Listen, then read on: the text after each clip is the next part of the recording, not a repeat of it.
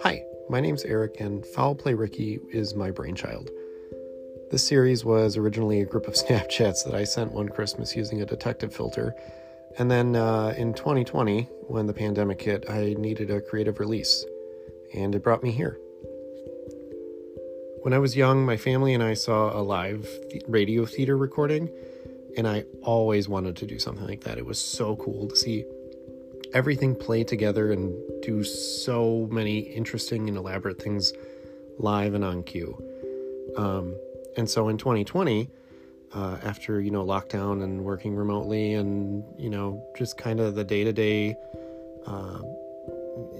everything kind of blurred together, Foul Play Ricky became not only a creative release for me, but also a distraction from the world around me.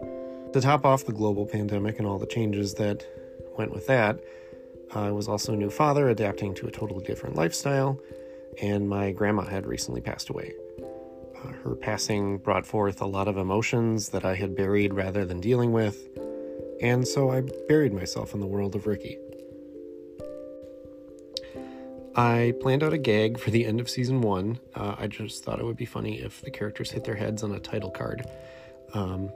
And it went way out of whack, and it ended up taking me on a roller coaster of a creative writing adventure in season 2. And somehow it actually seemed to work out.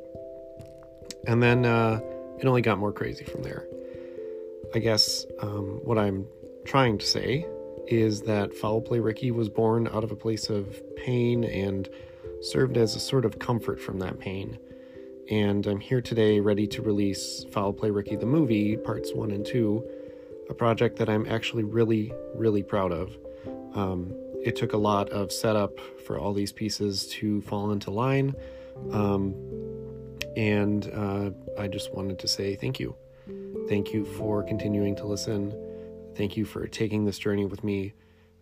It's been friggin' wild. And for sticking with me through all the batshit craziness that this podcast has thrown at you in terms of story.